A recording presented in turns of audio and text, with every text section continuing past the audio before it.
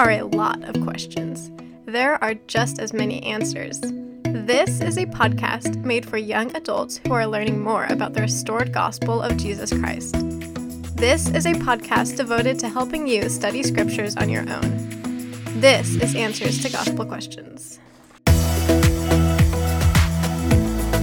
Students, welcome to Answers to Gospel Questions. It's January 24th. It's a glorious day, January 24th. Why is it such a glorious day, Brother Wayne? My son is turning 2 today. Oh, little Bodie. Man, that's awesome. Yeah. 2. That's when kids really start to just be awesome. Isn't that what they say? The terrific The twos? terrific 2s. Nothing goes wrong when they're 2 years old. Yeah, So that's awesome. Loving it. I'm excited for you. Well, students, we're glad that you joined us for another episode of Answers to Gospel Questions. We're going to be answering some really good questions this week, all through and using Moses chapter 7 to help us answer some of those questions. So, Brother Wayne, I'm not sure if you've ever heard this before, but there's some people that have said on occasion that the Church of Jesus Christ of Latter-day Saints is racist. Have you ever heard people say that before?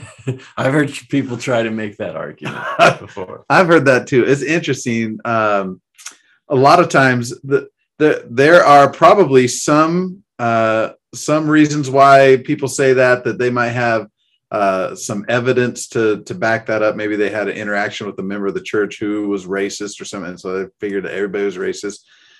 But as we'll see today in this episode, if they're going to try to use the doctrine of the church as evidence that we're racist, then they're not going to succeed very well. Now, it's important to recognize that there are some things that have happened in the history of the church that people have interpreted as being racist. But again, it's important to remember, like, if you approach an issue with a premise, like if you decide like the Church of Jesus Christ is racist, then what are you going to, as you study the history of the church and you study the scriptures, all you're doing is you're looking for evidence that the church is racist. Well, what if you changed your premise a little bit and said, oh, the church is not racist? All right. And then studied, you might see things in a different light and might gain even more understanding. And so approaching the gospel with an eye of faith and approaching the Lord's church with an eye of faith is always the best route. So there was, in the history of the church, there was a ban, a priesthood ban of those of African descent. You know, though, for the first 22 years of the church, it was possible for Black people to hold the priesthood and enjoy the blessings of the temple. But then in 1852, Brigham Young publicly said that Black men would no longer be ordained to the priesthood. There weren't reasons given.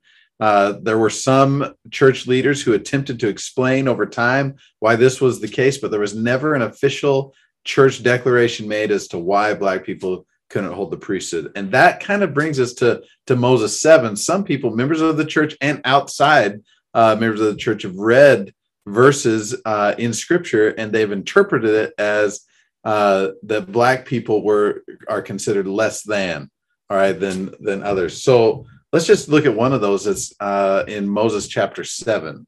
Brother Wing, check this out. So Moses chapter 7, we got Enoch here talking about the children of Adam, the descendants of Adam. And one of the things that he says here is that the Lord, it says, for behold, the Lord shall curse the land with much heat, and the barrenness thereof shall go forth forever. And there was a blackness that came upon the children of Canaan, that they were despised among all people. Now, if I was going to go from the premise of, well, the scriptures or the church is racist, I might read that and say, yeah, see, that's where just because people didn't follow the commandment, God cursed them with black skin. What would you say to that, Brother Wayne? Yeah, if you're coming with that premise and you're looking for something wrong, you might start to see that, but the point is it's not accurate, and it doesn't go along with all the other things that are taught in the church. And so you'd have to read into it to come up with that conclusion, and you'd have to ignore so much direct teachings in the church that would say opposite. even teachings in the scriptures, right? Yeah, teachings in the scriptures, teachings of prophets, things that are spelled out. I mean, even if you want to go most clearly, one of my favorite go-to resources nowadays is the Gospel Topics section in the Gospel Library app.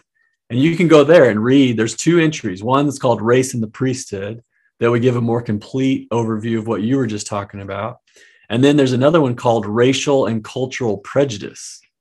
And so what does the church actually believe about race and racism and the fact that we're all one and all children of God?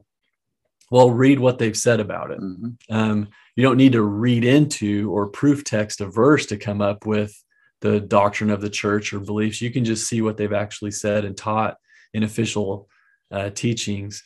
And so to come up with a conclusion, a bad conclusion from verse 8 of Moses 7 or verse 22, if you're trying to read into stuff, that would negate or have to ignore so much other stuff that's been taught. It's just a bad way to look at the scriptures. It's a misinterpretation of it. And I think the church has been pretty clear about what the doctrine is. And this is one other thing I wanted to add on.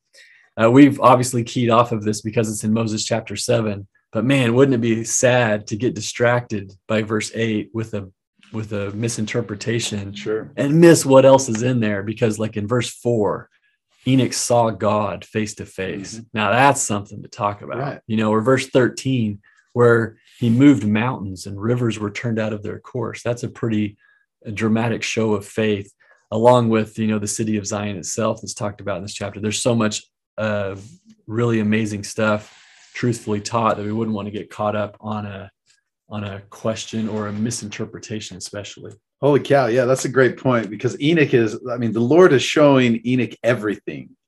And Enoch is very appreciative and gratitude and has gratitude for everything the Lord is showing him. I'm certain that Enoch has questions. I mean, if the Lord shows you everything, you might want to stop him every now and again and say, hey, I got a question about this.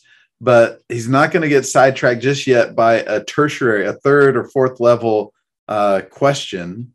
It's a legitimate question to ask questions like, why was it that Black people couldn't hold the priesthood until 1978? Well, a better question is what does God expect me to do as a result of the covenants that I've made in the temple?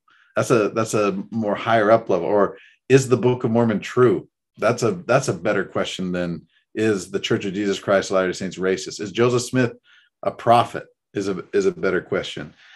And ultimately, students, we know we believe the best commentary on scriptures are the scriptures themselves. We know in 2 Nephi chapter 26, verse 33, that God invites all to come unto him, black and white, bond and free, male and female. So the scriptures aren't confusing themselves. They're not fighting against each other. So it might just be, if we have an idea that, for example, that the church is racist, or that the leaders of the church are racist, or the doctrine of the church is racist, it might just be that we don't quite understand what the doctrine of the church really is. And so important to see. So excellent. We love that you're here with us, and we want you to share this podcast with others. Make sure to go to the Instagram page and follow it at Ozark_YA. And we love your guts, everybody. Stay righteous.